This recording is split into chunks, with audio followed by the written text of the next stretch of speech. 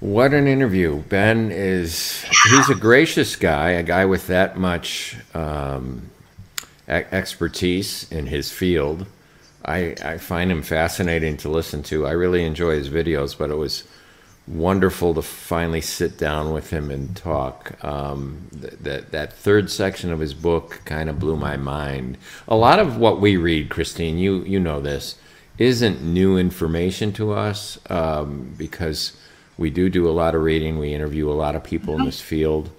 So it's not often where I find myself like saying "wow," and his book did that to me. I really appreciate it, and thank you for the recommendation. What did you think? I, I thought his book was very persuasive. Um, I just can't emphasize enough how important understanding this type of perspective and background is. It has made parts of the Old Testament come alive for me and make so much more sense compared with my past understanding. And I was really glad to talk with him today. I think one of my favorite answers is when he says, "I don't know." Yeah. Um, there are some people who just want to know everything, say they know everything, act like they know everything, and it's refreshing when people say, I'm not sure on that one at this time." Um, it gives us room to learn and grow. So I appreciate that. But no, that can't really be my favorite because he had so much good insight to share that. It could be your favorite. I love when an expert breaks the mold or at least the caricature of themselves because Dennis Venema said that too. He said that's outside of my realm of Yeah, expertise. I love to hear that because it shows that these guys aren't eggheads, that they're humble and they have an approach to the truth that's reasonable, you know. So that could be your favorite your favorite answer. I guess to me that means to he's not buying into some conspiracy where he just has to have this answer and toe the line. He actually just doesn't know, And and that's some okay. people who get thrown off their horse of certainty get back on a horse of certainty where they do Uh, trade views, but they don't really trade their demeanor. They haven't really yeah, allowed the sure. experience to humble them. And that's what I love about a lot of the people we interview. And of course, Ben is one. Folks, you're going to love this interview. Yes, absolutely.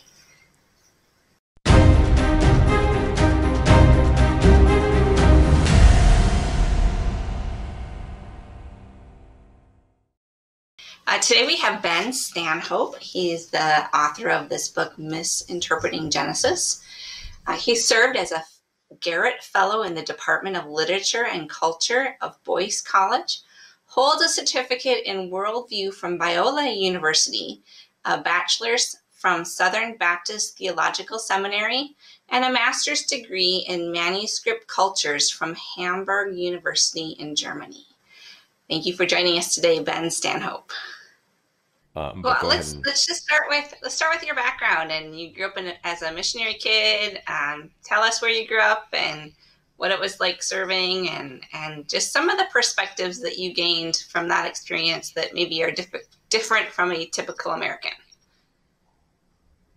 That's not too much to brag about, but I think I was probably roughly like 6 to 11 years old. My dad was a pastor, and my parents were missionaries. Before I was born, they were missionaries in Mexico. And then, yeah, around like 5 or 6 years old, we moved to Costa Rica and lived there for 3 years, then Dominican Republic for 2 years.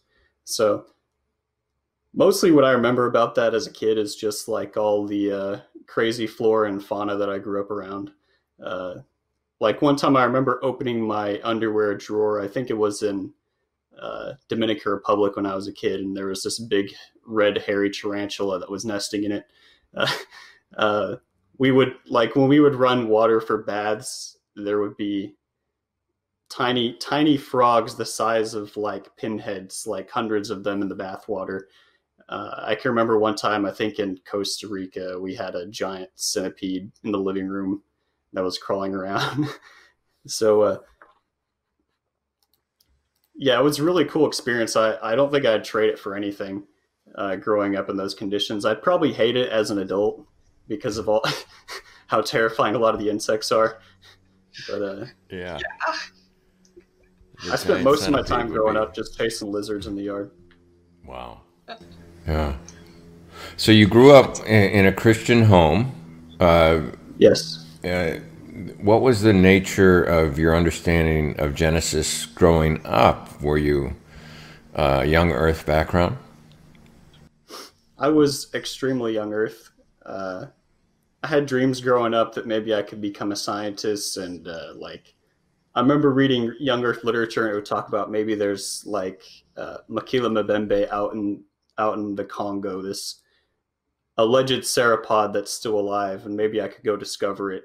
Uh, I read a lot of like Answers of Genesis literature growing up, and I was extremely invested in young Earth creationism. I thought Leviathan was definitely a dinosaur. Or I'm sorry, I'm not allowed to say dinosaur because he's aquatic, an ancient reptile. Yeah. So did you notice like cultural differences when you were growing up in the Dominican Republic or Costa Rica, um, and connect at all to cultural differences in the biblical stories, or did you just kind of not catch that because you were a kid? As I was a kid, I didn't catch on to that too much, but I got into Old Testament studies. Was growing up, I was always interested in like really weird kind of esoteric things, and you're not like yeah. I eventually I was studying ghosts in the Bible and like a lot of like concept of the afterlife and that sort of thing, and I ended up coming across Michael Heiser's blog. So this was probably in high school, and Michael Heiser was he was the first scholar I'd ever seen that like he went into like ancient Akkadian literature and Ugaritic literature, these cultures I'd never even heard before, and he was showing like, look, word for word, they had the exact same like concept of these spiritual beings, and you can see where there's an interplay between the Bible and concepts in those texts, and they mutually inform each other. And it just totally blew my mind, and I was hooked on the Old Testament after that. Oh, my daughter is reading Michael Heiser's Unseen Realm right now, and we were Yeah, talking there about it a isn't a little bit. scholar like him out there. He's his work Yeah, is incredible. yeah. She's just like, I never really thought about this before, and now that I'm reading it, I'm seeing it in scripture too. So I love those kind of aha moments. John Walton was like that for me too when he talked about the temple cosmology, and now all throughout scripture you just see these references to temple and temple texts. So you got really hooked into the Old Testament. So what led to writing this book, Misinterpreting Genesis? Well, My first couple of years. Oh, go ahead, John. just before you get to that, we're skipping over one thing, Christine. I want to go back, and Oh, that sure. is the friction. Was there any friction? Was there any conflict or crisis from growing up wanting to be a young Earth scientist and believing that Leviathan, you know, I read the remarkable record of Job too, I think it was.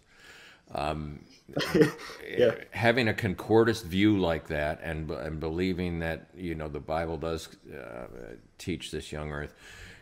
Talk to us about the growing pains through that. Was it painless or was it a struggle? How long did it take? Or was it just in an instant you saw Michael Heiser and then you said, oh, I must have been wrong? I mean, take us through that.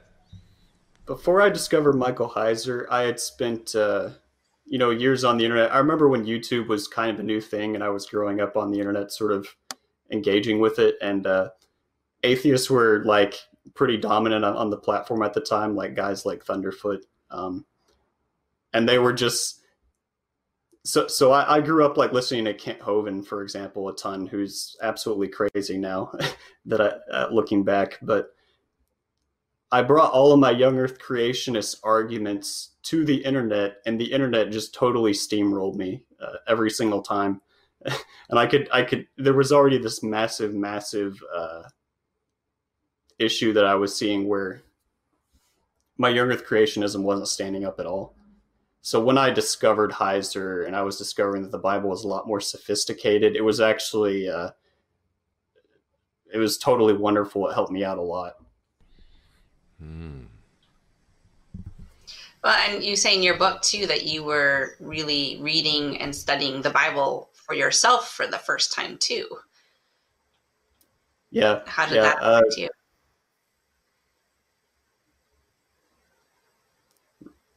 I think I hate to keep going back to Heiser, but yeah, there's so much like in the Bible that when you start to study it from an ancient Near Eastern context, it makes it. A lot of people are afraid of it, but I absolutely love it because it makes all these old texts that you've looked at 1,000 times come to life, and it looks like you're viewing them for the first time. Yeah, and they make so much sense. Like passages that seemed odd, or you just kind of skip over it or read it quickly, or they don't have a whole lot of meaning in our culture, have so much more meaning and depth when you understand their cultural placement. I think the difficulty comes in, and it doesn't sound like this was your experience, Ben, but I think the difficulty comes in with people who've grown up not with young earth creation as such, but with this idea of biblical inerrancy, that God wrote the Bible, that well the pen wasn't in his hand, he whispered into holy men of old, and so it's divine wisdom, and so it's all gospel, whether it's history or science, or and the confusion of genres too, I think, is part of it. So I think when some people have the floor fall out from under them, it's not necessarily that it's shown them that the earth has to be older than 6,000 years, but it's this coming to grips with maybe the Bible wasn't written by God, and how do I deal with that now?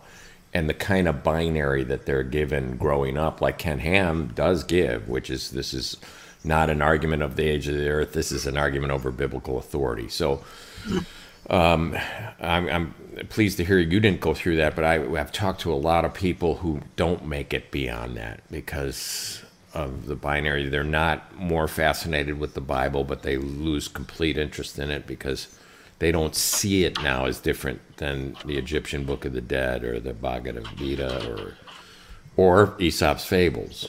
Have you met people? Have people responded to your book that have had that happen? So far, no. I think because the type of people that have been buying it are the type of people that are already familiar with guys like Walton.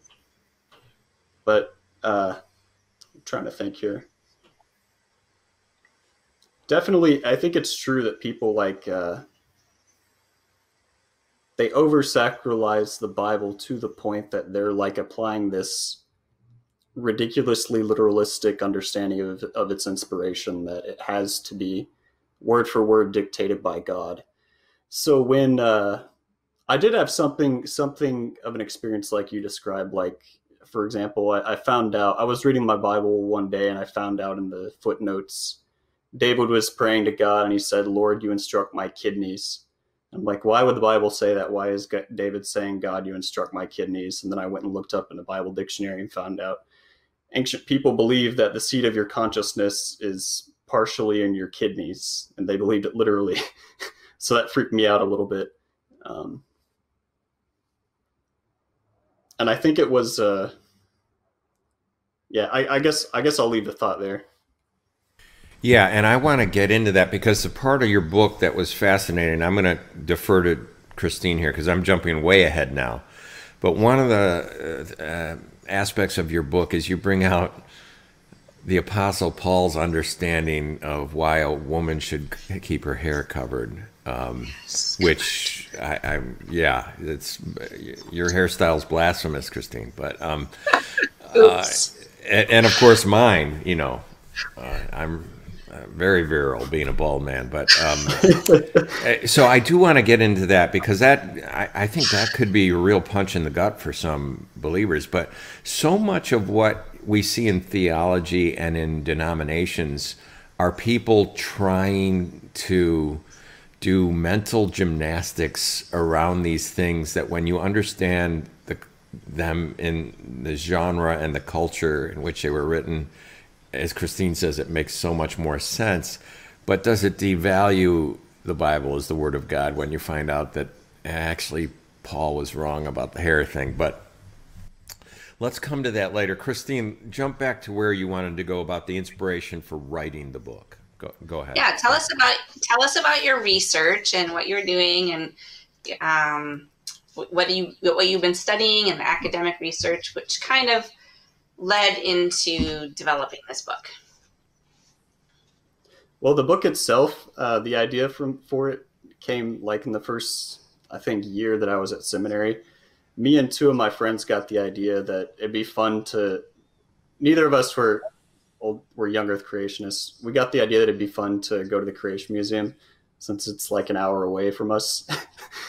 And it was my first time ever going. So we went there. We were expecting to kind of like laugh about a lot of the scientific stuff that we disagreed with. But what totally blew us away was, as biblical studies students, was how many just blatant errors in terms of biblical studies there were within the museum. So, for example, we were walking through and there's a display with Moses holding the Ten Commandments. And we looked at the Ten Commandments and they're written in this later Hebrew script. They're not Paleo-Hebrew, it's the Ashuri block script, which is anachronistic. There's vowel points in it which weren't invented until the Middle Ages. The letters weren't spaced properly.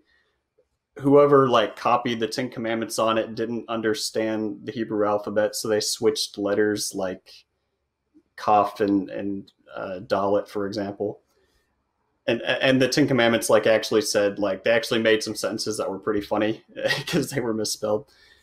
But and then there were other things I remember there was a display in the museum that we noticed where it said Voltaire's house was turned into a Bible factory after his death, which is something that the Creation Museum website itself refutes and warns Christians not to use as an argument. So I wrote up a blog post listing a bunch of the errors that we noticed in the museum and some of the photos that we took of displays that were incorrect from a biblical perspective. And it got 10,000 views. It was shared all over the web. And I thought, wow, there's a lot of interest in this. There's enough here, enough errors that I cataloged just from that one visit that I think I could draw it out into a full form book and people would actually be interested in it. Well, I've got to ask you. Not just a little book. I mean, it's got some substance to it. I've got to ask you, considering the recent dust-up between Phil Vischer of VeggieTales fame and Ken Ham, are you sure you wanted to kick the hornet's nest? Because I know the pursuit of truth is an honorable thing, but Ken Ham is a vicious person. I actually have a theory that it was Ken Ham's demeanor that softened the evangelical public for Donald Trump. I really think that people got used to somebody he's being definitely cruel. got a really disagreeable personality. You have to be to run what is it, the Ark Encounter is $100 million and the Creation Museum was $27 million. To stand up against all that opposition like he does, you have to be an incredibly disagreeable person. But yeah. He's a marketing genius, though, too. And he doesn't have any biblical studies degrees or anything. Yeah, it's really easy to sell conspiracies these days. So maybe he's not such a genius, but if you look at Ken Ham and AIG compared to other creationist organizations, they're all trailer court compared to him. I mean, his publications are really produced well. I mean, other than the mistakes that you've been mentioning in the Hebrew and so forth. I mean, they're color photographs. He tapped into this understanding that children love dinosaurs, so they're filled with dinosaurs. I mean, so a part of that, and the fact that he went into homeschool curriculum, and I think you're right about the marketing genius kind of thing, because you see other creationist organizations, and if you go to the museum in Dallas or some of these other places, you're like, wow, this is pretty bad in comparison. He seems to have, he's the Lex Luthor of young Earth creation, you know. So yeah, and right they on that. did But actually. did that give you any? Did your anyone advising you and your family or people close to you worry about the fact that just how he deals with people? I mean, are you worried about a backlash when you land on ham and eggs and Paul Ogia invites you on to talk about what he's done, how he's savaged you on Twitter? Academically, I have no fear really, just because it's not difficult to correct a lot of the stuff that's going on in the museum. But they did last time when I did write that blog post, they did end up changing out some of the displays, and they're gonna have to change some of the displays that I critique in my book, because some of them are just so blatantly inaccurate. Just like some of the petroglyphs, for example, where there's now published studies showing that they're inaccurate. I think that I can't believe that he still has these Leviathan displays in the museum, and that it's still like a popular creationist argument, with just how powerful, for example, the Ugaritic comparative literature is. So it kind of blows my mind that he does still hold some of those beliefs. Well, let's talk about that for a second. Your book is divided into 3 sections, and you mentioned Leviathan. Leviathan and Behemoth are 2 of the, and the dragon myths come up in that first section. And I first was introduced to Leviathan through the remarkable record of Job and the descriptions and so forth, and you kind of want to believe it as a young Earth guy. But you just mentioned something that Ken Ham hasn't changed about Leviathan, because you're using the strength of the evidence from the Ugaritic literature. But doesn't he dismiss wholesale this idea of Walton's and yours, that we can allow our theology to be fine-tuned by anything from secular science or from modern discoveries? In other words, if Luther didn't have it on his desk or Augustine on his, why would God be so inefficient that he'd wait till somebody kicked over an ancient Assyrian Sargon's library in 1850 for people to make sense of Genesis? That's a complex question. Or in that case, I think that is like the main difference between me and the Creation Museum, for example. And I have towards the end of my book, I list out direct quotes from a lot of guys like Ken Ham at the Creation Museum, where they say directly, you can't use ancient Near Eastern literature to contextualize the Bible in such a way that it would make major changes in interpretation, because they theologically have an inhibition against understanding their Bible. They don't believe that God would ever reveal it in such a way that these new discoveries, for example, the Enuma Elish creation myth, or these other texts neighboring Israel that mention this chaos dragon Leviathan, they don't believe that God would ever place information in those sources that would reveal information about the Bible that, like, for example, Martin Luther wouldn't have had access to. But theologically, how people work out why God would do that sort of a thing, I'm really not as much interested in, as much as the fact that you can prove that these texts do contextualize the Bible. In the book, I try to show how, with all of these examples that I give, how it's pretty much undeniable that these ancient texts contextualize the Bible in pretty interesting ways. Well, you mentioned Luther. We mentioned Luther a couple times now. And It's been a while since I've read your book, but I know that you have a video where you kind of suggest that Luther could have worked for AIG in his response to the understanding of clouds, and was it the water above the firmament, and his approach to that. Can you talk about that for a second, and how that fits in with the way AIG understands or approaches the Bible from what Ken Ham would call deriving information from what he considers is a fallen world that's not trustworthy. So Genesis, I believe it's chapter 1, verses 6 through 7, talks about how when God created the earth, he divided the sky from the chaos, and like above the sky, it talks about there are these waters above, and these show up in the Psalms and other places in the Bible where there's the phrases "there's waters above the heavens," and so the Creation Museum, they believe that those waters above the heavens, a lot of creationists used to believe that it was this like great canopy of water that was surrounding the Earth's atmosphere, and then God collapsed this canopy of water in order to bring about the Great Flood.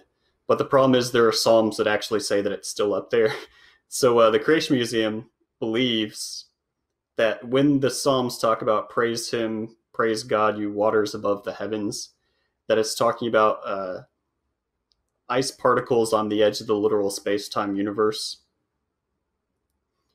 And what I'm trying to recall what your question was exactly, but what I argue in the book is that, well, if you go to ancient Jewish texts, ancient rabbinic texts, they still believe these waters are above the heaven and that the heaven is literally a solid firmament. And then if you go to text of Israel around the same periods that the Bible was written, for example, ancient Egypt, they also talk about a literal ocean hanging above the firmament of the heaven. And the reason why the Bible, of course, even brings up the whole thing is because it's such an important aspect of ancient Near Eastern cosmology, for God to divide the chaos and to create this separation and chaos in this bubble where like all of the universe can be sustained is very important for emphasizing God's power over creation. But let's see, I'm trailing off here. Did that answer your question? I can't remember specifically what it was. Yeah, just the relation. Luther's answer about that at the time when when science was kind of saying or the science of his age was kind of saying no. His answer at that time is virtually word for word what Ken Ham says in our time, that you're either going to believe the Bible. Luther does better than Ken Ham. He does. Okay. Luther argues that there's a heavenly ocean still up there in his time period, even though all of the scientists of his day were discovering no, it's not. They believed in the crystalline sphere theory of Aristotelian cosmology in Luther's day. So Luther says, and he preached that no, we have to still believe that the Bible's so clear about this ocean above the sky that it's still there. And what the Creation Museum does is they know there's no way that there's an ocean above the sky. They can't believe that anymore. So they just pushed it out to the edge of the literal universe. And they literally believe that ancient Israelites were praising hymns to God, singing about Einsteinian general relativity theory and how there's these waters out on the edges, on the outskirts of the universe that somehow praise God.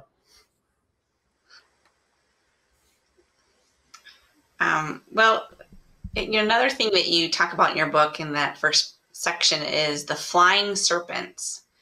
Tell us what flying serpents are and why the Bible isn't really talking about dinosaurs or pterosaurs. So this intersected with my research in Germany on my master's thesis. So I studied ancient Hebrew seals. So if you remember in the Bible, there's texts, for example, when Joseph was given Pharaoh's seal, his seal ring that you would use to impress into papyrus documents in order to show like this document is associated with the authority of the pharaoh, for example. So the documents themselves, papyrus documents, don't survive from the ancient Near East. They're all, for the most part, decayed. But the seal rings, they're made out of little pieces of carved stone, they do survive. And we've discovered literally thousands of them. Some of them belonging even to biblical figures and biblical kings. But all right, so the Creation Museum has displays where they suggest that in the Bible, for example, where Isaiah talks about fiery flying serpents in the desert, or he'll use it as a metaphor for political rulers, for example. The Creation Museum believes maybe there were pterodactyls literally flying around in the Judean desert during the late Iron Age. And it's actually a pretty good text to argue that from. Why would the Bible talk about fiery flying serpents in the desert? And what I found in my master's thesis is that we have one of the most common artistic themes during this period of the late Iron Age that we find on seals are winged serpents. So it's an Egyptianized form of art that got transported into Judah and Israel, where you have a cobra, and its hood is emphasized into the form of wings. And it takes a while to get to this conclusion, but most scholars believe that the seraphim in the Bible are actually serpentine divine beings that are depicted on these seals. And partly the way that we know that is because the word seraph in Hebrew means serpent. So what I've argued in the book is that when you look at the seals, when you look at Egyptian art of the period, it's pretty obvious that when Isaiah talks about these fiery flying serpents, we literally have seals from guys that Isaiah worked with in the court of Uzziah, where they have these winged serpents on their seal. So I've argued that no, it's not pterodactyls. It's this Egyptian form of art. It has its own mythology all behind it. It was transported into Judah and Phoenicia like many, many centuries before these texts were written. And yeah, there's no evidence that there were pterodactyls. Fire breathing. At this point. Yeah, some creationists actually believe that pterodactyls fire breathed because the word seraph, it means serpent in Egyptian and in Semitic languages in general, but it's the root of the word for fiery. So a lot of Bibles will translate it fiery flying serpents. The reason they're fiery, of course, is because they're cobras, they're venomous. But like Bodie Hodge, for example, has an article where he thinks that they breathe fire, like Leviathan. Well, what's next here? Are you going to say that unicorns are just an imaginary beast? I mean, they appear in the Bible, don't they, Ben? Yeah, so I have a really short chapter on that. For people who aren't familiar with the Bible, or particularly the King James Version, you might think I'm just being flippant here. But the translators of King James did translate a Hebrew word that they were kind of unsure about, if I remember right, as unicorn. And so now there are young earth creationists defending the idea that the unicorn actually did exist, and they've got some fossil evidence to prove it, I think, right? Or they point to... Yeah. So the old King James Version, not the new King James Version, but the old King James Version, for example, in Deuteronomy 33:17, you get verses like this. His glory is the firstling of the bullock, and his horns are like the horns of unicorns. So for years, atheists have laughed at believers because they'll quote these verses in the Bible where it talks about unicorns existing, and it kind of talks about them like they're just normal animals running around. But the Hebrew word here is the word ra'em, and Answers in Genesis, they have a bunch of articles on their website and like videos, for example, where they argue that this must be a Pleistocenian creature that lived alongside humans like over 10,000 years ago, called an elasmotherium, which was this it was this megafauna species with a giant single horn, and they think that this is the origin of unicorn legends and why it's in the Bible. That, let's see, people in the days of Deuteronomy in the Near East were seeing elasmotheriums and wrote hymns about it and psalms about it, for example. And what I point out in the book is actually, if you know Hebrew subject verb agreement, there's at least one text where it says point blank, it talks about the horns plural of a unicorn. So they're not actually unicorns, they have plural horns. Most creationists don't know Hebrew historically. Most of them are scientists, so they totally overlook things like this. So if you look up these passages within any modern Bible translation, it's actually pretty simple. They all translate this creature as wild bulls or wild oxen. And we have an Akkadian cognate for this creature that it's pretty obvious there that it's a wild bull.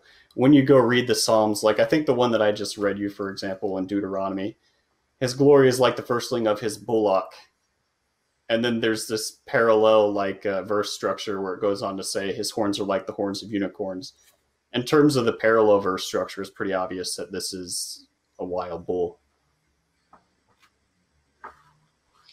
Yeah. So from your perspective, we really shouldn't be looking in the Bible and thinking that the animals referenced are different forms of dinosaurs or ancient lizards or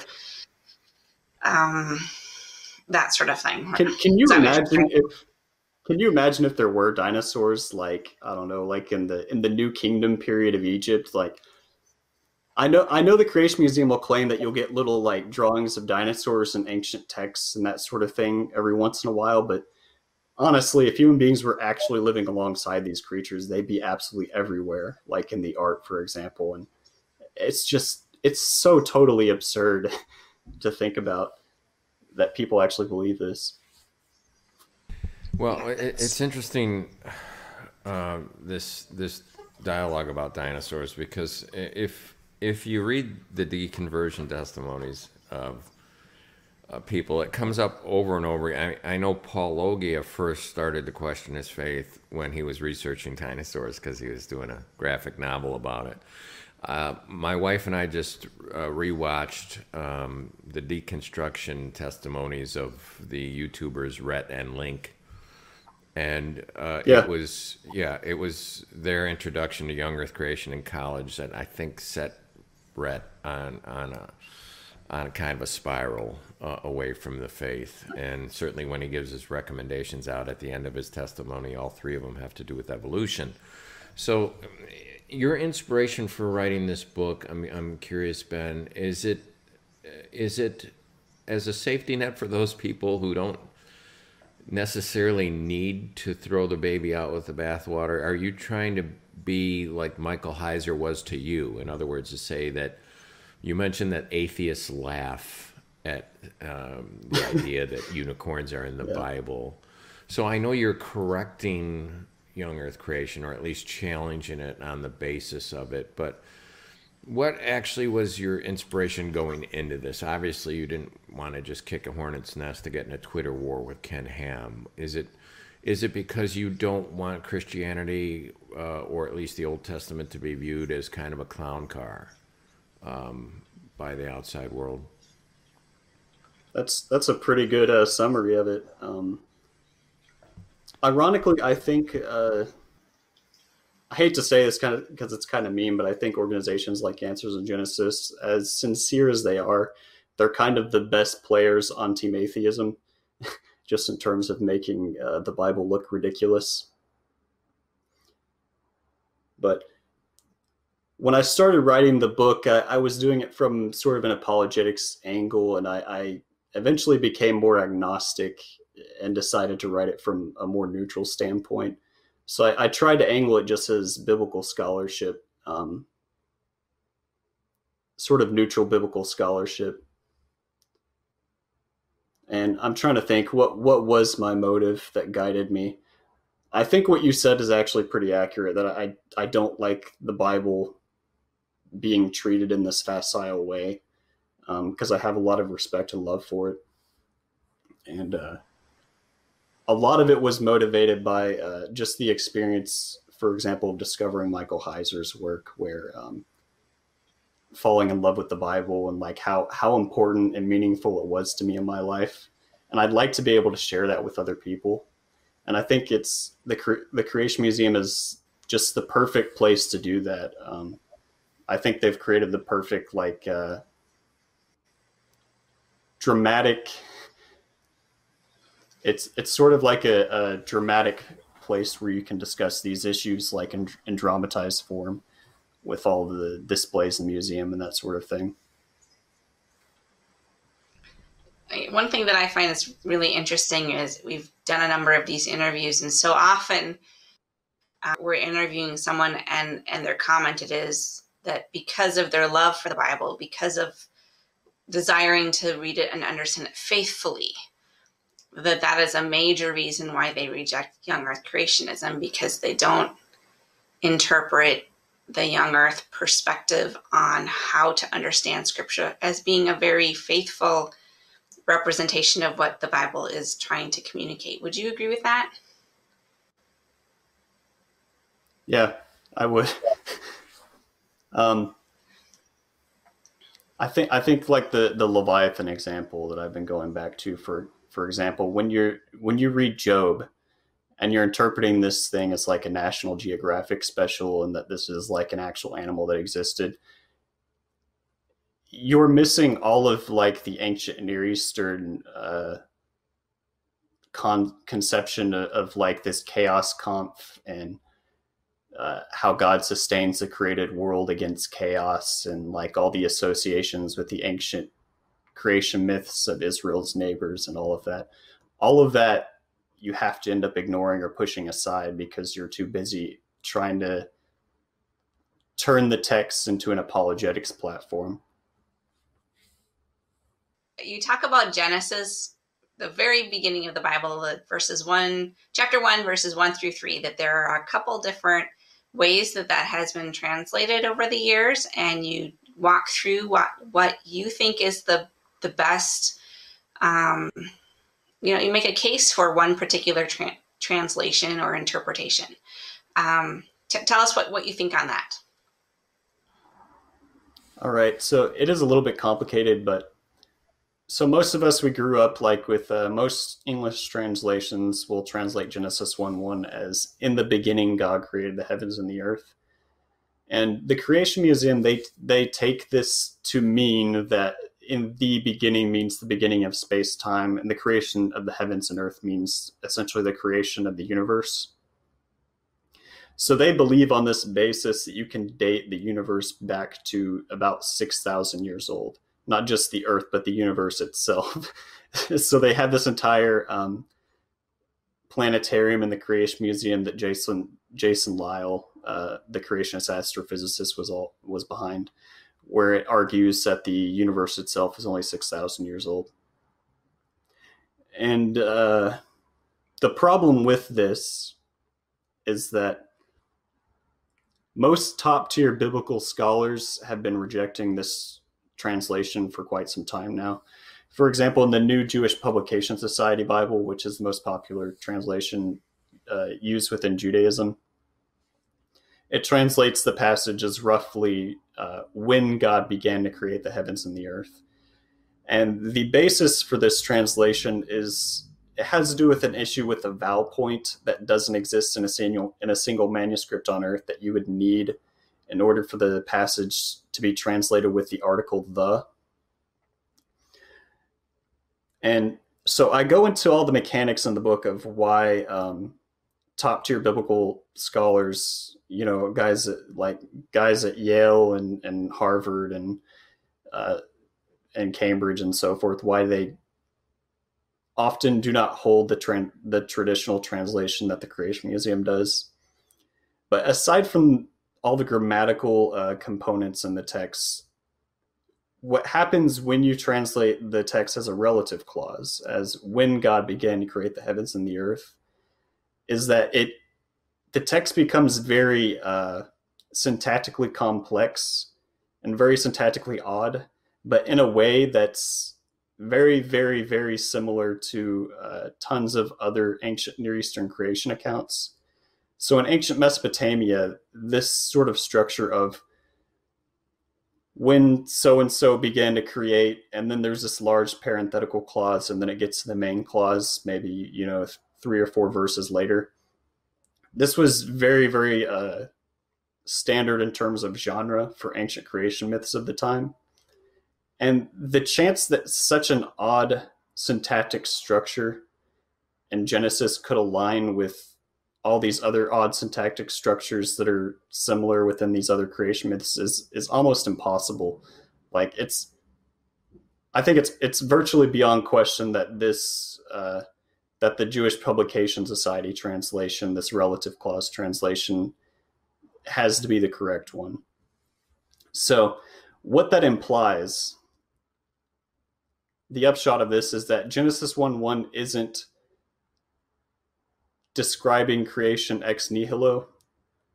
In other words, when God arrives on the scene to do the creating, all of the chaos that he's creating from has already been sitting around for we don't know how long. And you can still believe the doctrine of creation ex nihilo based on other biblical verses, but what I'm saying is that it's not explicit within Genesis 1:1 syntactically. And this is what probably the majority of top-tier Hebraists believe now. So essentially, the upshot of all of this is that you can't say that the universe, from just purely exegetically, you can't say that Genesis 1:1 is saying that the universe is 6,000 years old. We don't know how old it is based on the text and based on its syntax. So it's interesting because when I saw you comparing that opening structure to a bunch of other similar passages in other cultures, the thought that came to me was when we say once upon a time, how that has a very specific meaning and genre and context to us, even though the words could just simply be talking about, back in the past, this thing happened.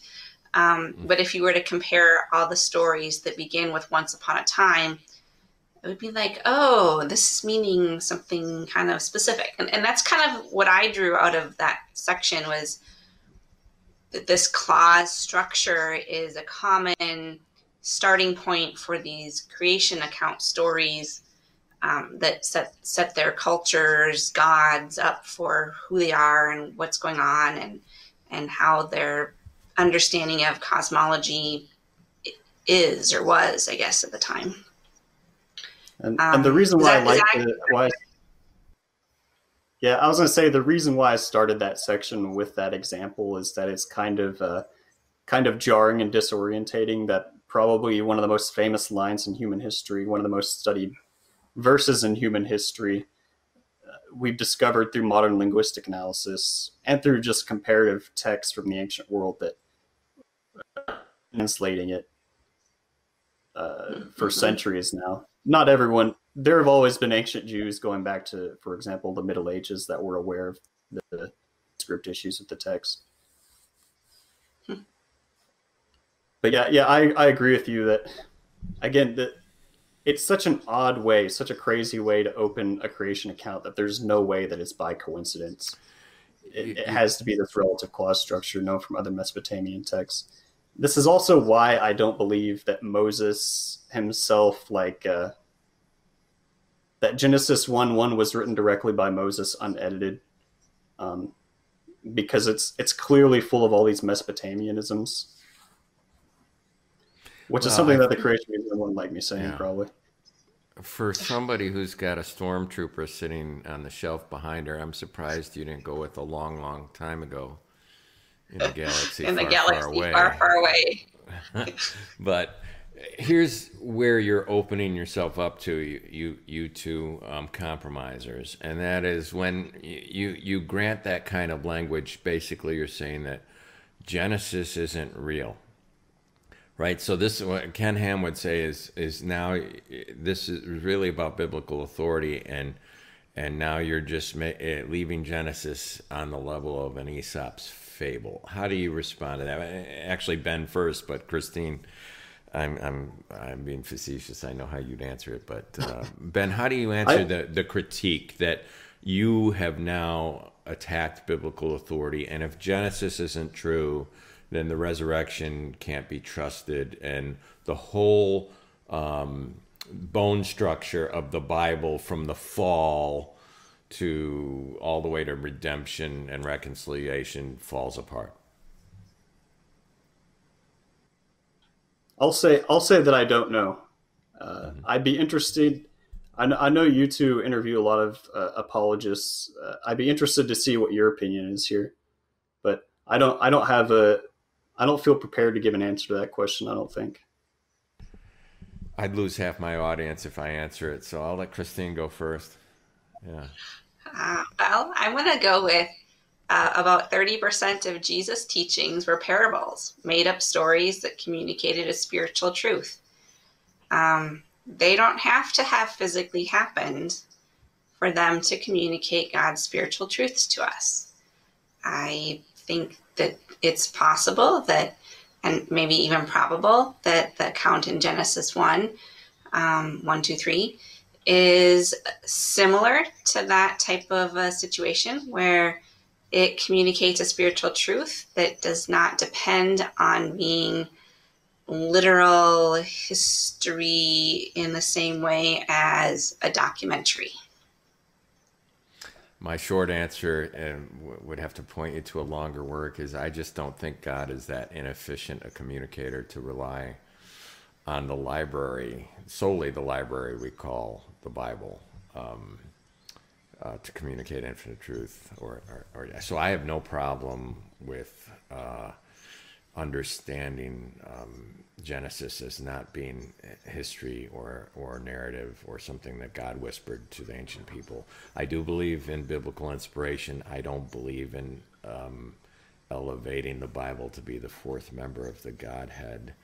But if I was answering Ken Ham, if we were on a talk show and I was answering Ken Ham, he would basically have the upper hand with most of the Christian listeners because they'd probably be picking up stones to stone me for my view of biblical inspiration. But I think my view of biblical inspiration is kind of what Paul says about it and no more. I reject the idea of inerrancy and infallibility as described today as kind of an overreaction to the German critics by people who are trying to fortify a house of cards that really, in a sense, I'm grateful for people like Bart Ehrman who kind of lifted up the skirt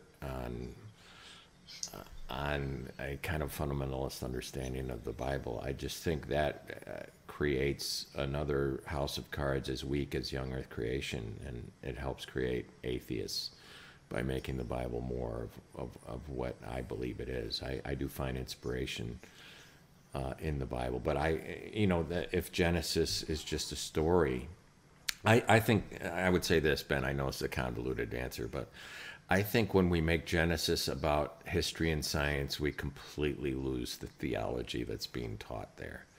And so I appreciate any argument like John Walton's and like yours that says there's something else going on here and you're completely missing it.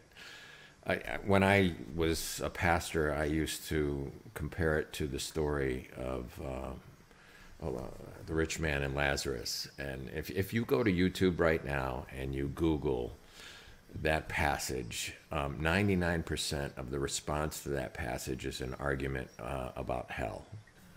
And when Jesus, that's not what Jesus was talking about in that story. He was kind of giving a dramatic view of two basic things. And the first thing is, what profit does a man who gained the whole world but lose his soul? And we miss that. We miss the theology of Lazarus in that story. And the second thing was, if God did raise Lazarus from the dead, people wouldn't believe him because they haven't believed the law and the prophets before him. So I do think we missed the bigger story. To me, I know I'm not an academician, and John Walton kind of chuckled when I brought it up to him, but I've always taught Genesis as a wedding story. I think the Bible's built on the idea of a wedding, just like the Lord of the Rings was. It starts with a garden wedding. Jesus inaugurates his career with a wedding at the wedding of Cana, and it finishes with a wedding reception. And to me, Genesis 1 and 2 is God is making a wedding present that he delivers to the first couple. I have a simple view, but I do like the temple view of Walton. I don't know if I've answered the question either. I was just curious as to what you say. But I do think it is a compelling argument when Ken Ham comes out and says, if you don't, this is the foundation of the whole gospel, right?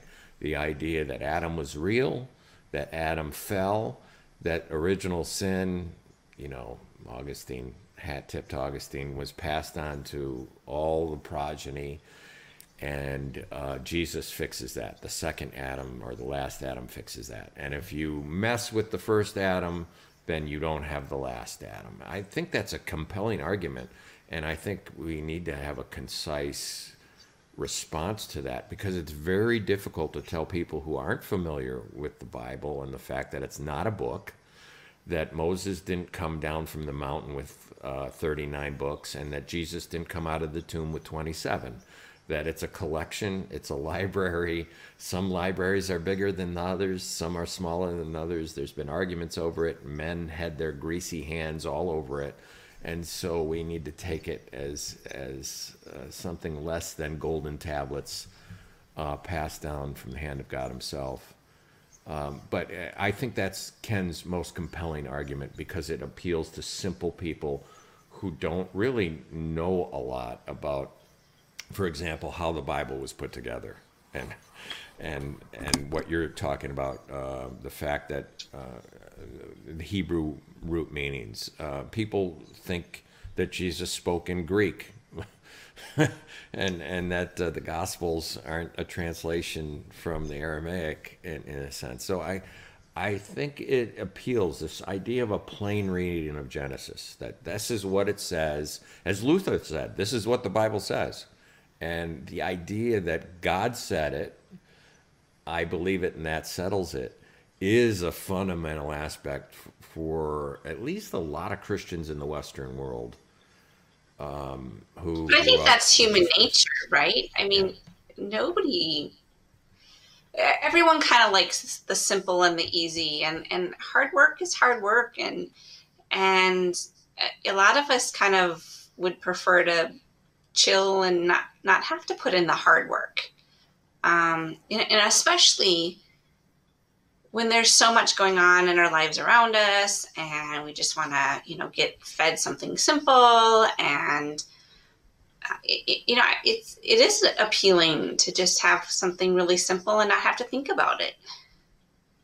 Yeah.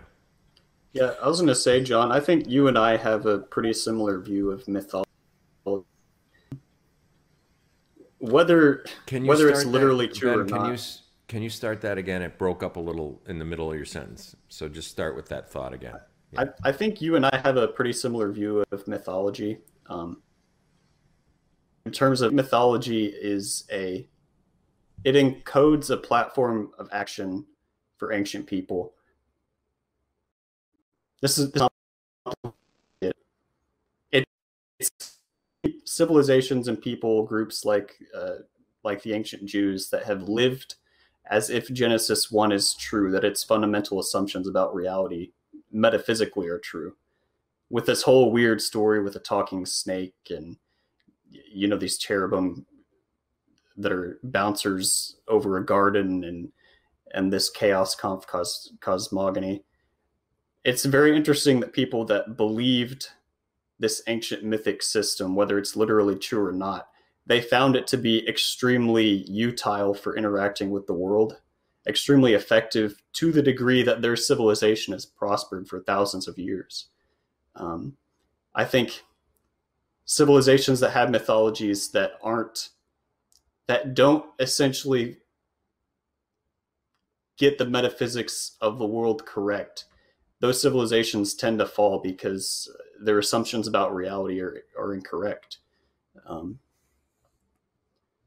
so I have a tremendous amount of respect for, to the degree that it's inspired or not. Maybe we could be agnostic, but I think one thing that you have to admit about the Bible is that whatever the mythology is saying behind it, whatever it's saying about the fundamental nature of reality, it has to be pretty accurate for it to have yielded this much benefit to civilizations that believed it for this long.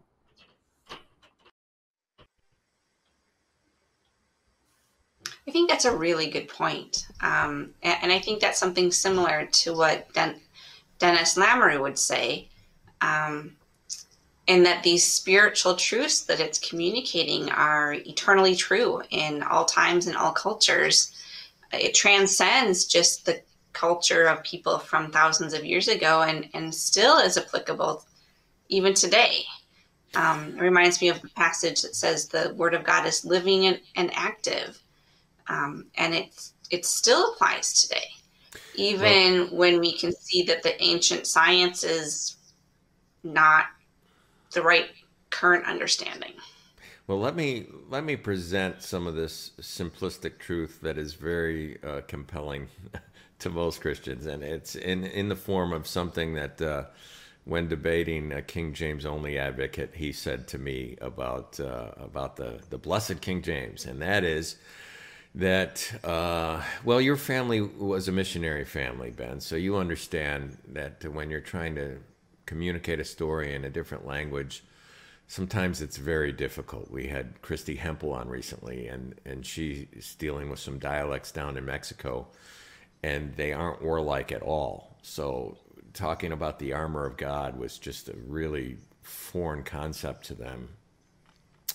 So let me put it this way. He said, when I want to hand somebody the Word of God, I hand them the King James, and I don't have to worry about studying the Greek or the ancient Hebrew culture. It's just plain right there as Paul spoke it in the Queen's English. And I've made up that part at the end. But so how does one communicate, say, as your father did or your family did, to to children or to people who haven't grown up?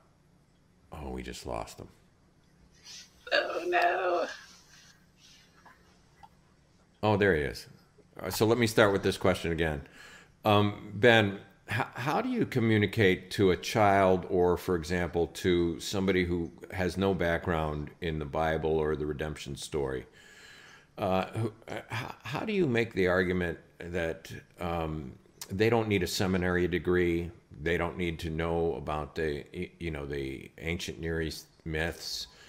If you and Ken Ham were getting your hair cut in the same barbershop and trying to appeal to the same person, he would say you could just take it for what it says and trust it as the gospel. How do you answer that? The idea that John Walton and Michael Heiser are really would really be foreign if Augustine were here, or Luther or Calvin sat in a living room with them. They'd really be shocked because they didn't have the Dead Sea Scrolls or the ancient Near Eastern, or the tablets, the cuneiform tablets to look at and to go through. The plain reading of Scripture is the argument that most people give, that if God is an efficient communicator, why would I need a seminary degree, or a guy like you who's studied these ancient seal symbols and all this, to just understand is God that inefficient of a communicator that I would have to watch hours and hours of YouTube to discern this cryptic statement from God? Well, I think a good analogy would be you or I, we could go pick up any English translation of Homer's Odyssey, and we'd follow the story, we'd enjoy it, we'd understand it pretty well. But the text is it's also sufficiently complex enough that you could probably dump your entire life into studying it, into going and learning ancient Greek, and maybe I'm quite sure you would have some places where maybe there would be just like dramatic revelations about, oh, I totally misunderstood this text on the plain simple reading, because now I've invested all this time and energy into understanding it. So I don't think the Bible is any different, really. I know it kind of jars people if they read my book, just how many. I kind of enjoy taking plain and simple readings and showing where they're wrong, to try to wake people up. But for the most part, I think anybody just reading a good standard translation, like they're going to understand the vast majority of the Bible, especially its like salvation concepts and that sort of a thing. But I think one thing that the Creation Museum doesn't maybe think about so much is, so I've been accused very often of advocating for academic elitism. This idea that you need to have all these degrees and learn these ancient languages in order to understand your Bible. And I think the response there is, if you're reading a Bible in English at all, you're already relying on a network of hundreds of scholars and decades of research, manuscriptologists. Even if you were to go online and look at the Dead Sea Scrolls online and read them, straight from the ancient texts, or go to the Center for the Study of New Testament Manuscripts and read all of their papyrus documents, you'd still be relying on all those scholars who compiled all those documents. So I think that we're all hopelessly dependent on scholars. And then you have to also consider that for the vast majority of Christian history, for the vast majority of history, most people didn't own a Bible. There's no way they would have been able to afford one. Most people couldn't read. The New Testament was delivered to the overwhelmingly illiterate people of Rome. They didn't even have the full canon. You had like the entire Old Testament history where no one had access to the New Testament. So I don't see any problem whatsoever, theologically, that God would reserve the understanding of important parts of his word to scholars living after a certain time period. It's always been that way. I think it's kind of privileged of us as modern people to just assume that ancient people would have had access to, a Bible that they could just pick up off a shelf and read, for example, when most of them didn't. What a great answer, the analogy to Homer. 'Cause I find myself, I need the annotated versions of much of what C.S. Lewis writes, because his education is such that he refers to stories that should be familiar to me that I've never heard of. So I'm looking up who he's referring to. So yeah, when you go back that far in time, of course we're going to need study helps to get the finer points, which is what you're trying to say, right? To get some of the deeper truths. Yeah. Human nature is uniform enough that even ancient people, they're strikingly similar to we are, even in like a culture that's totally alien, like the ancient Levant.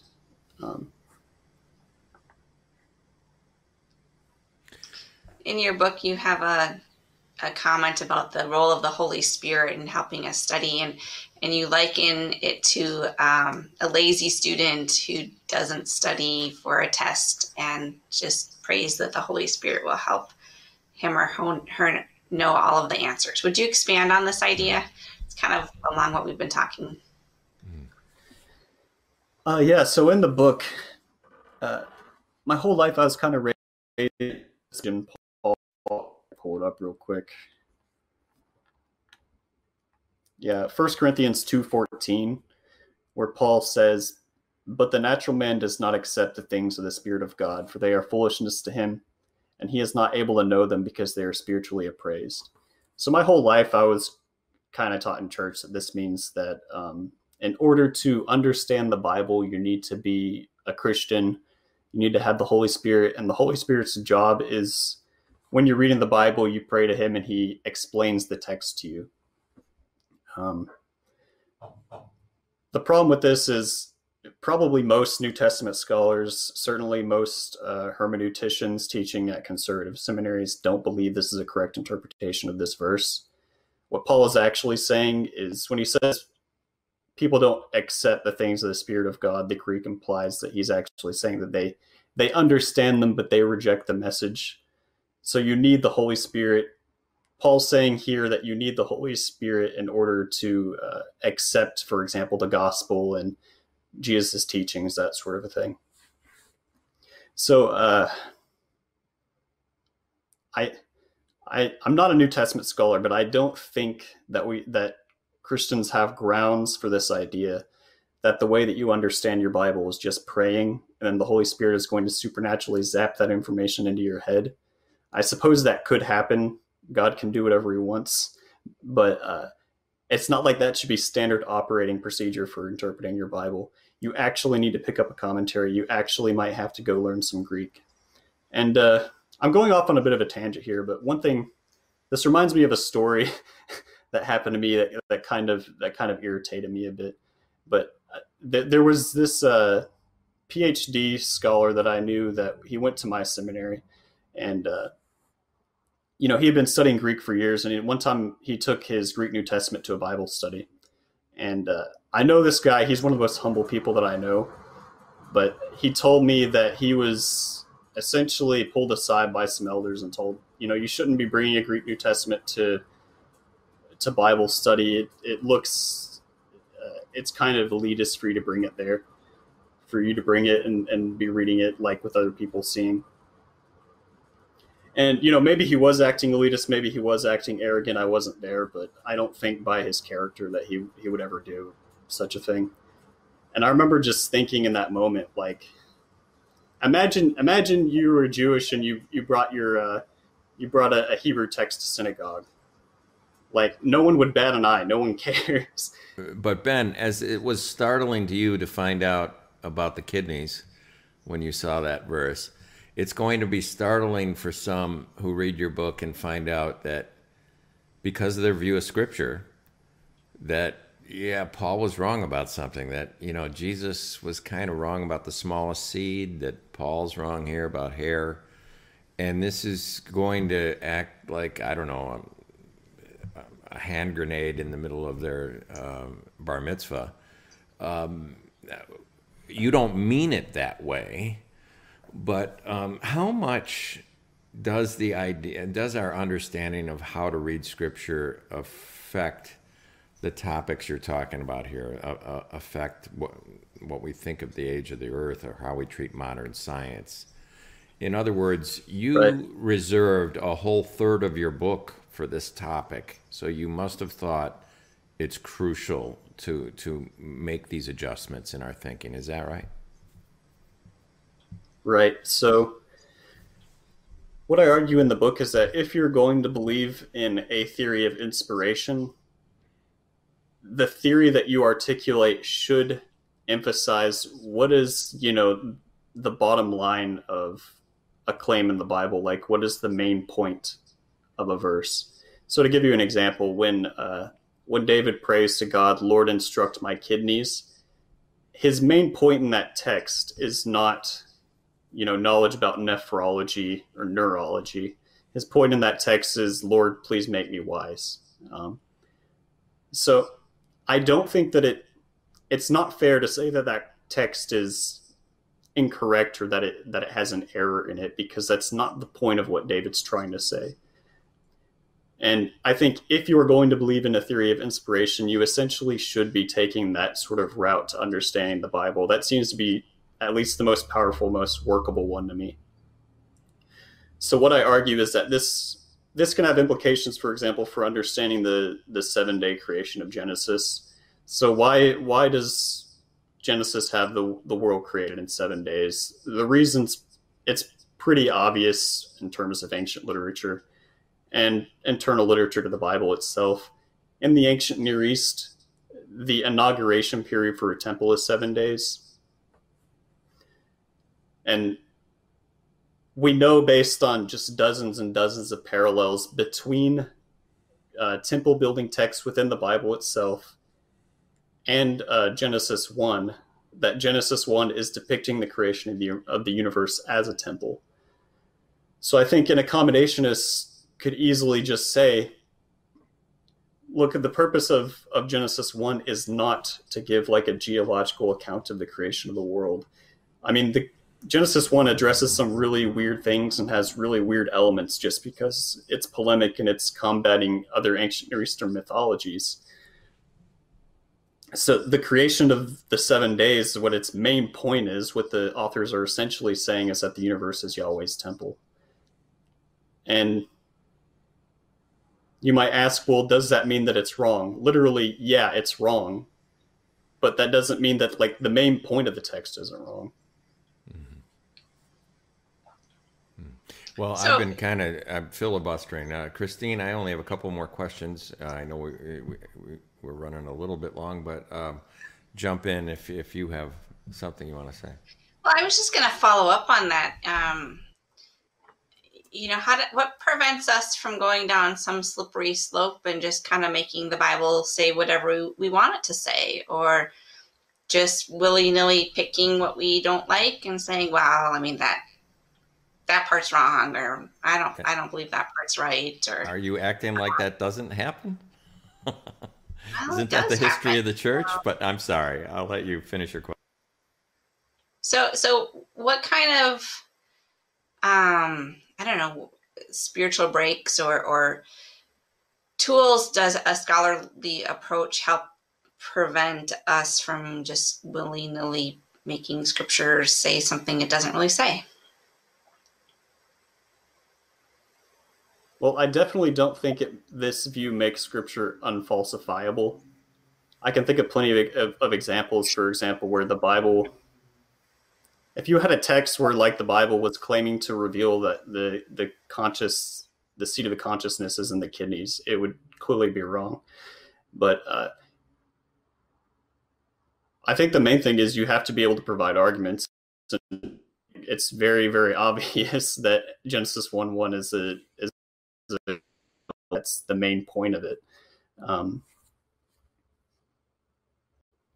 trying to think of an example of a way that it could be falsified.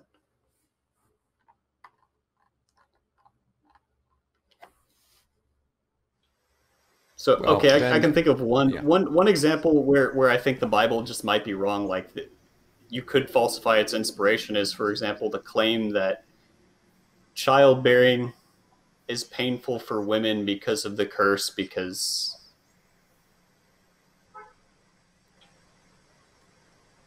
I'll leave that thought. I don't think I've developed.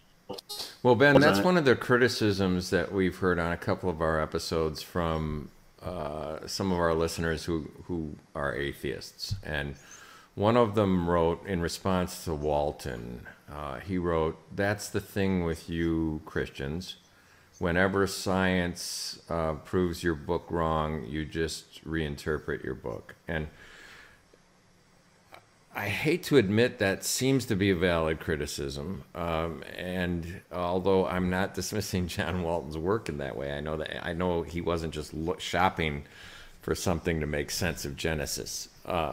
But Christine's question kind of, if you look at it post-Reformation, when it's 30-some thousand different splinter groups because we take the Bible differently, or because we argue over is baptism full immersion or sprinkling, and things seem to get in the way so often of what maybe the author was just trying to communicate.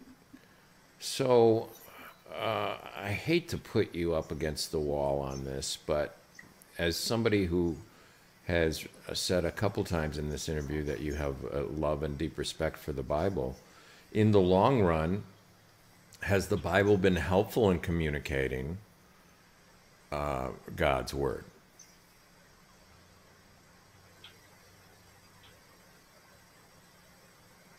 I'm not sure I can answer that. Just like spiritually right now, I'm a lot more agnostic than most people would be with regards to the degree to which the Bible's inspired. But I think the quote the reference that you gave to that atheist criticism that Christians just reinterpret everything, I think that's definitely accurate. It is a legitimate criticism. One point you could bring up also is that metaphysical and philosophical claims, for example, are totally falsifiable. It's perfectly conceivable that the Bible could make, for example, a theological claim that could be falsified.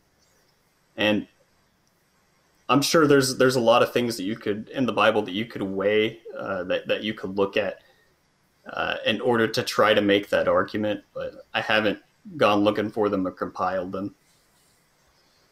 Who should buy your book, Ben? And what's the audience that will appreciate it the best? And then maybe you could tell us a little bit about your inspiration for your translation, or I should say, interpretation of the Golden Sayings. Oh yeah, I would like for some young Earth creationists to buy it.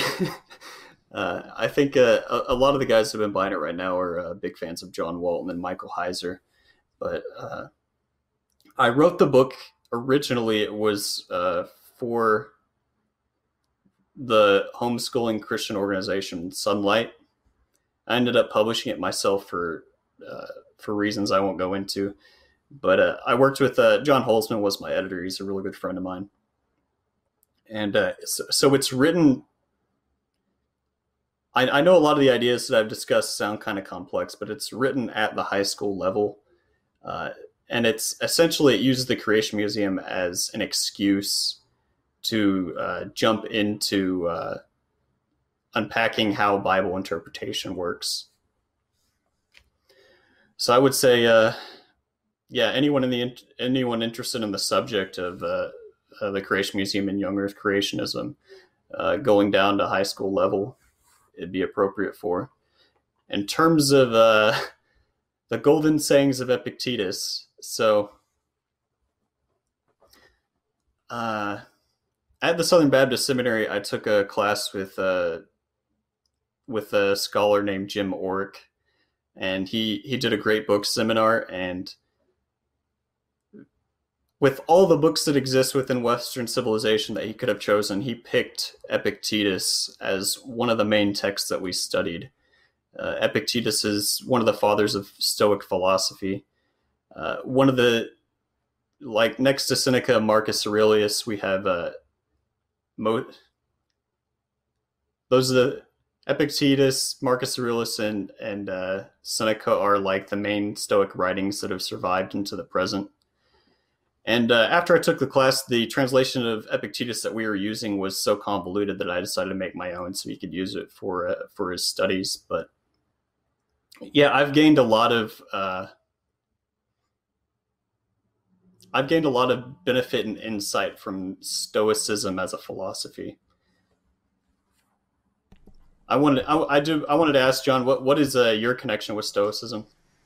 So I'm glad you asked that. My brother gave me the Golden Sayings when I was younger, and Oh I wow. became interested in, and I always butcher his name, Epictetus, but and so just his story is fascinating. Being that close to Nero. As a matter of fact, there's been some forged letters between Paul and Epictetus that are.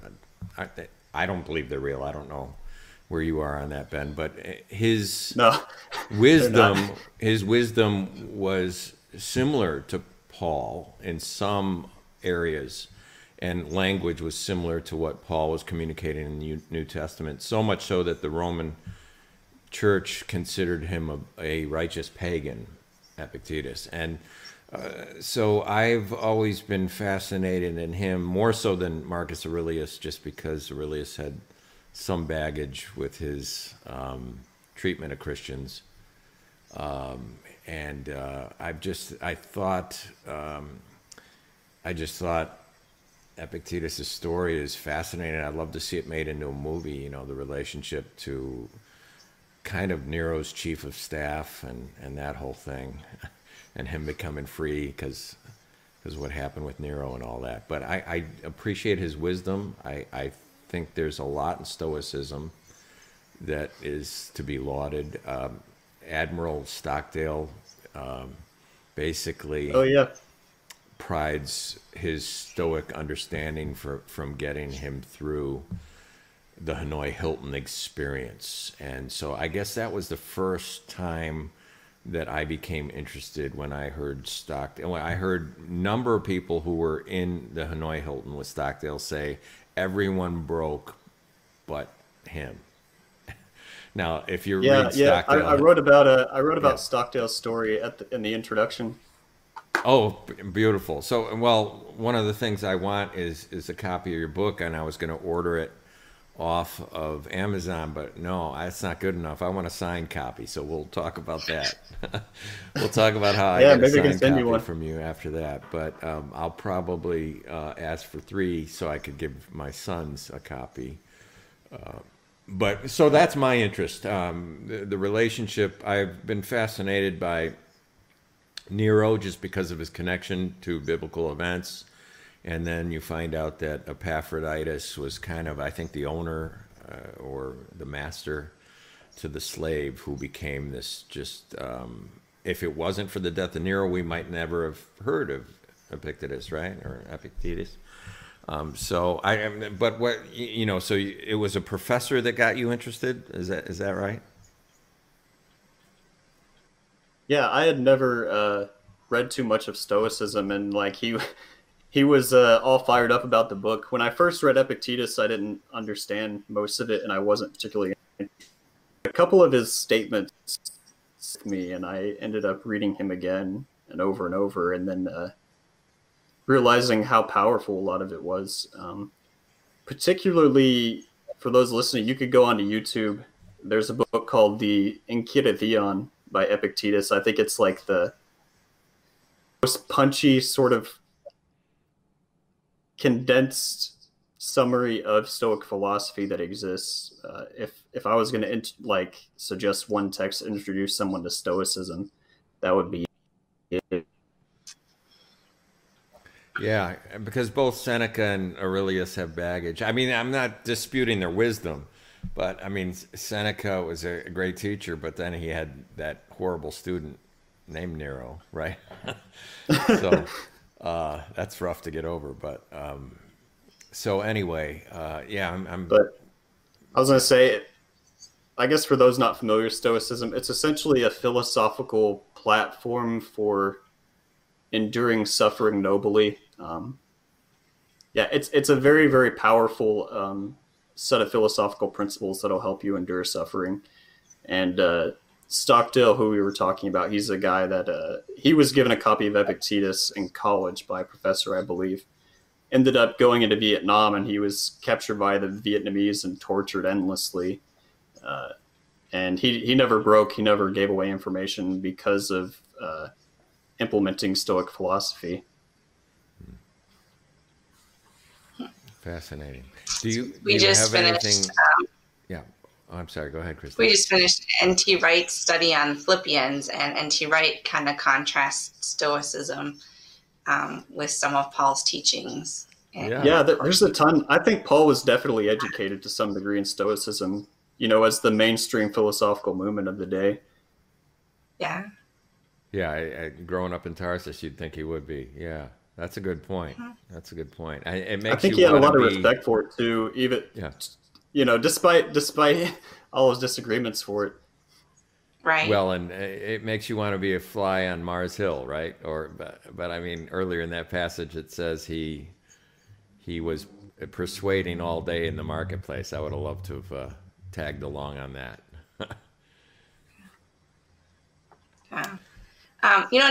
Another audience that I think would be really good to read this book would be like youth pastors and youth leaders. I think that would be a really beneficial audience for your book too, especially since according to Barna Research, one of the top reasons why young people are leaving the church has to do with the thoughts of conflict between Christianity and science and the arguing over evolution, and I think a lot of those concerns could be resolved by understanding the background of some of the passages as you talk about them in the book.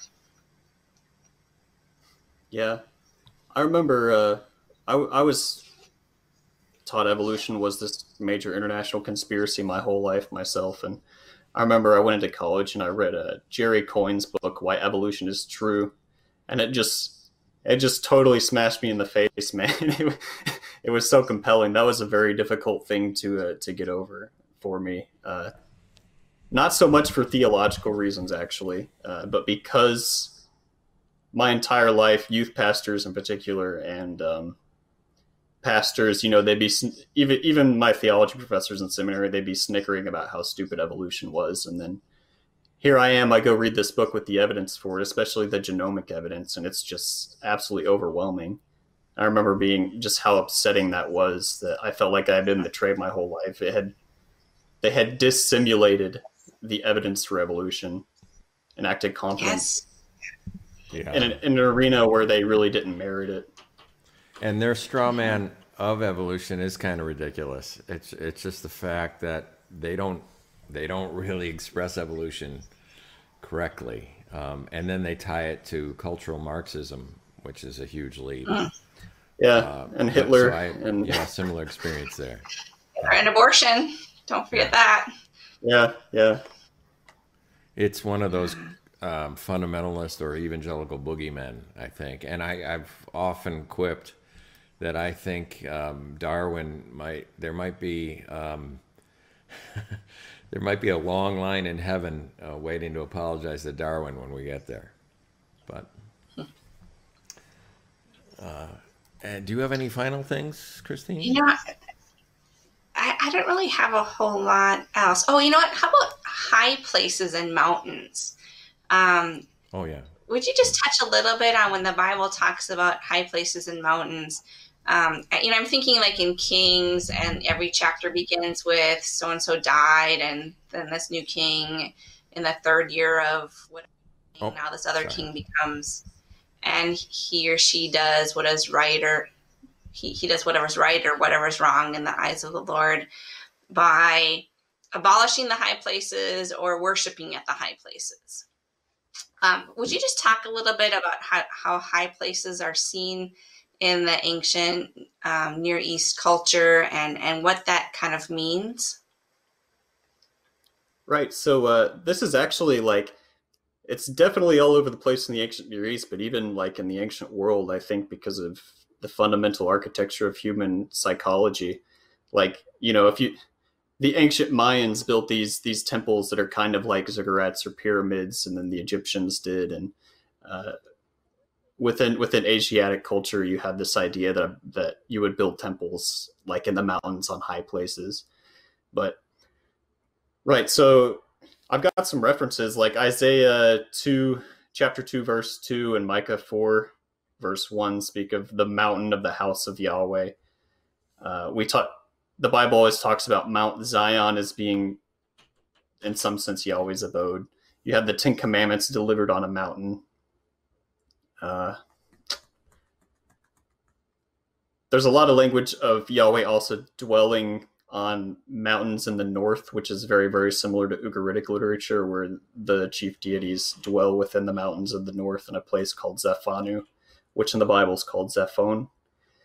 And then, strangely enough, Ezekiel 28, verse 16 calls Eden a mountain, which most people don't know, that the location of Eden was on top of a mountaintop. And so what's this association of the divine with mountains in the ancient Near East? Well, I think it has to do with the fact that they believed heaven was a literal geography above the sky.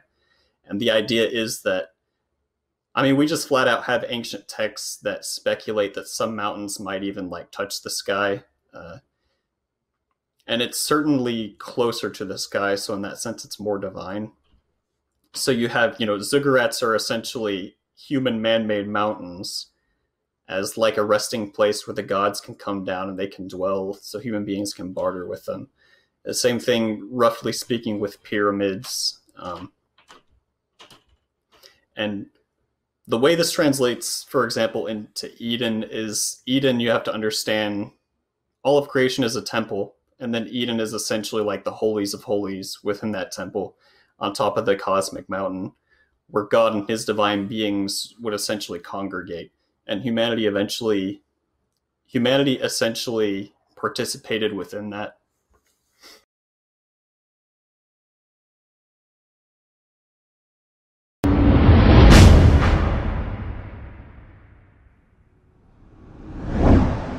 All right. Well, shall we start with an icebreaker?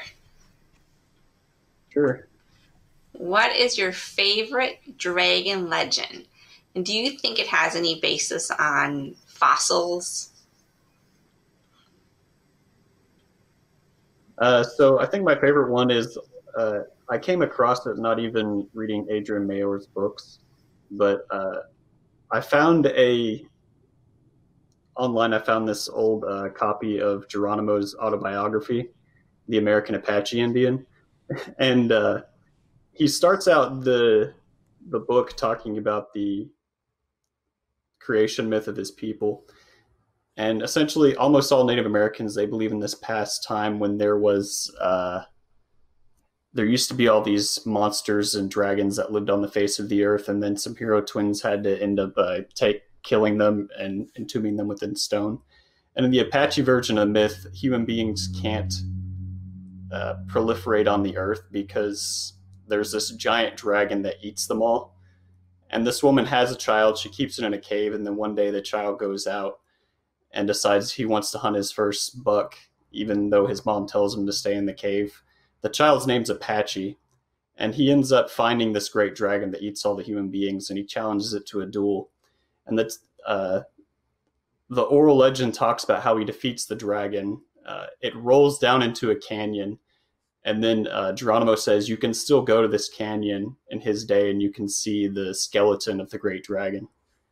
So that's a case where it's pretty obvious that the Native Americans, they do this a ton, especially out west. They knew about these ancient fossils, and then they would base this early mythology around them. The coolest legends in Adrian Mayo's books, I think, in this regard, are she'll have discussions about how far back can oral mythology reach. So, like the Thunderbird legend, she speculated maybe there were 17-foot wingspan teratorns that lived alongside human beings, I think roughly 10,000 years ago, which isn't terribly long. And she wonders if maybe the Thunderbird legends are a distant memory of that. But there's all sorts of myths that she lists throughout her books, like the Spanish, uh, when they were first exploring the Americas and they found the Maya. Some of the people, they actually had bones on display of what they believed to be great giants, like humanoid giants in the past. And the Spaniards took one of the thigh bones, sent it back to Spain, and then their paleontologists are like, yeah, that's a mastodon that these people are essentially worshiping as this sort of ancient relic of a giant. Well, I mean, that's understandable, though, isn't it? I mean, a lot of the stories make sense when you look at the information that they had at the time. Yeah.